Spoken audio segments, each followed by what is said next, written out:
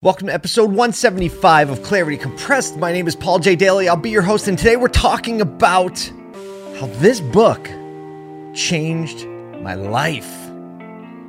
It looks really boring, doesn't it?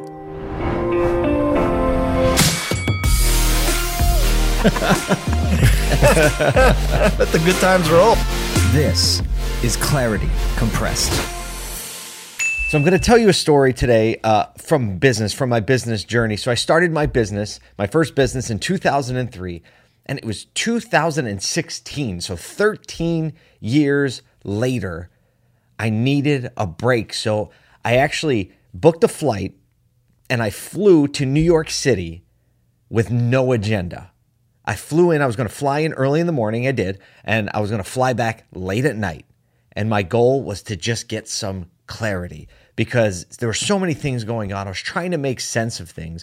So literally, I landed at JFK, put my earbuds in, and I started walking. And I probably walked over 20 miles that day. I walked up and down the island of Manhattan. I went through the financial district. I went up Fifth Avenue. I actually snuck in to the current VaynerMedia offices when they first opened in Hudson Yards because no one really knew they were there, and I just pretended I was supposed to be there. I'll see if I can find the video from that. I kind of got up there and was like, I don't know what to do now. I made it.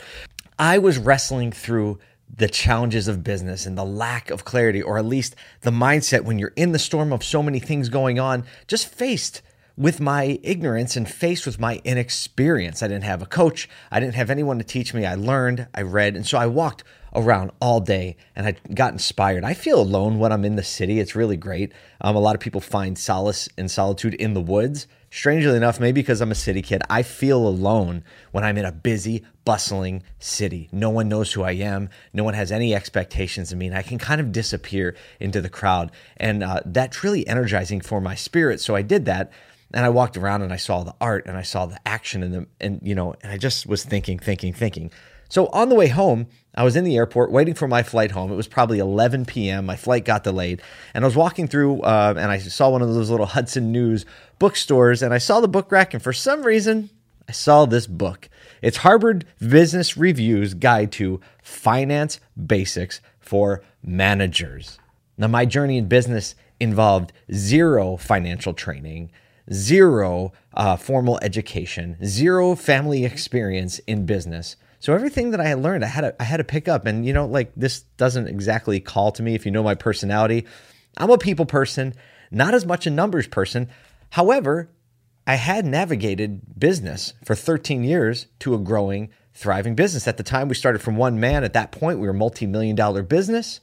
And I didn't know really much about financial management, the basics of finance. And there was something in me that realized, I need to know more about this. Funny thing about that, you have to understand profit. So I started reading this book on the flight home. And from New York to Syracuse, it's like an hour, not even. I read the entire book on the way home, and I spilled coffee on it, and it's full of notes. This book changed my life because business is about two areas. It's about people, but it's also about profit. And the profit side I hadn't been paying attention to. So I want to share some excerpts. I have it squared in, right? Gross profit margin. I didn't understand the meaning of that in business. EBITDA, right? Earnings before income, debt, taxes. I didn't understand that. And I underlined this. Gross profit margin shows how efficiently a company produces goods or services. I was like, oh, okay, I think I understand that. I have another excerpt here where it gives an example of a story that got excited about bringing on a new client because it was $5 million in client revenue, and it actually lowered the bottom line by $700,000 in this company because all clients aren't the same, and bending over backwards to get a client and the revenue doesn't mean that it's going to make you more profitable. Being a people person and wanting to make it happen and wanting to grow the top line in revenue, I didn't understand that I was actually shooting myself in the foot with a lot of the clients we were taking on. And then here's the last thing I have earmarked. It says, transforming a revenue culture into a profit culture is no small task. So this hit me right between the eyes. And I realized if there was no profit, my ability to take care of the people was significantly diminished. And actually, at some point, it would probably be eliminated because profit is the lifeblood of a company. I kind of grew up in a family where people who had money were the other people. I didn't know I didn't even know a manager in a Burger King, right? I didn't know anybody that had money. That was always the other people. So profit was kind of this 4-letter word, although it's a 5-letter word, in my family. We just didn't understand it. We didn't know it. And so 13 years into business, it took for me to realize, oh, this is important if I want to keep taking care of people. I got back and I met with my senior leadership team. I said, from now on, we're going to become a profit-centered culture. And that doesn't mean we're only going to focus on profit, but that profit has to be in the mix. And, I was insecure about it because I had been so bent toward the people side of business, didn't really talk about profits much. So when we brought our whole team together, put a whole slide deck, we pulled people in from all the states that they were working in. We were a regional business. And I started talking about the philosophy of if we don't have profit, we can't take care of one another. And everyone bought right in. And then not too long after that, I actually brought for the first time some consultants, outside consultants, into the business to take a look. And as a result of reading this, and they were people that I trusted, and they started looking and they started interviewing our senior leaders. They started reviewing financial statements, which we had to do some work to get together because we weren't very profit centric. We weren't very, we didn't track a lot. And so we got what we got together, and they looked at everything and they came back and they said, we've seen a lot of businesses. They've managed publicly traded companies that, very, very, it was Rob and Bob. We call them the Bobs. And they said, we're not really sure how you've stayed in business this long. We're not really sure. We look at your financial statements, we look at the management of the business, and then we look at the morale, the attitude, the customer satisfaction, the fact that we've been growing. They said, we don't know how. And really what we had done is built a business on the back of company culture and just a lot of grit and hard work. And in that moment, we transformed the business and started focusing on the business side, the profit side, the financial tracking side. And we began an entire initiative to get our house in order.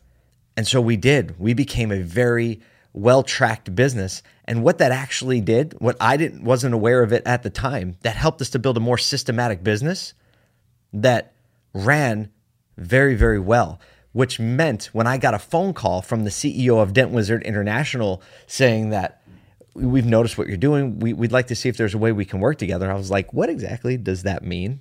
And he says, well, we want to know if you'd ever be interested in selling your business. And so as we went down that lane, I had breakfast with my wife so we could talk about it, right? We went out and I started tearing up when I talked about it. She's like, you should probably just tell them no, because you're not going to be able to do this. But, we worked through it and we figured out that it was a good decision for everyone involved. The industry was changing. The whole reconditioning industry was changing. And if we were going to keep taking care of people and keeping up, it worked. And so when they looked at the business, they realized oh, this is a real business. Typically, the owner would be hands in the dirt every day, but we built a business that was sound and structural. Sold that business, it was acquired, pivoted into the agency, freed me up to do more, right? My life is so different now because of this one thing. And the moral of the story, the punchline is you can never underestimate the one piece of information that you don't have. That's why the pursuit of that information and the pursuit of the perspective you don't have can be the most important thing. The pursuit of that clarity is what could change everything in the future. And as I saw this book on my shelf, I remembered this moment, and I had forgotten about it, but I remembered it. And it's that pursuit of the thing you don't know that is going to help give you the perspective that you don't have, that can move you to the place that you don't even know you are moving toward, but is a very, very good place. I hope that this podcast can be a little piece of that for you. And please connect with me on social media. Let me know what your moment was. We'll share some of them. It's good to be on this journey with you, and it's good to remember moments like this because they matter much more than we remember, and remembering this perspective helps us to kind of stay on the hunt. It's helping me stay on the hunt right now. So until next week, I hope you stay on the hunt. I hope you look for that perspective and look out for that one thing that is going to give you the clarity you need to make good steps to take care of the people around you. It's good to take care of one another. I will see you next week. We came to fight.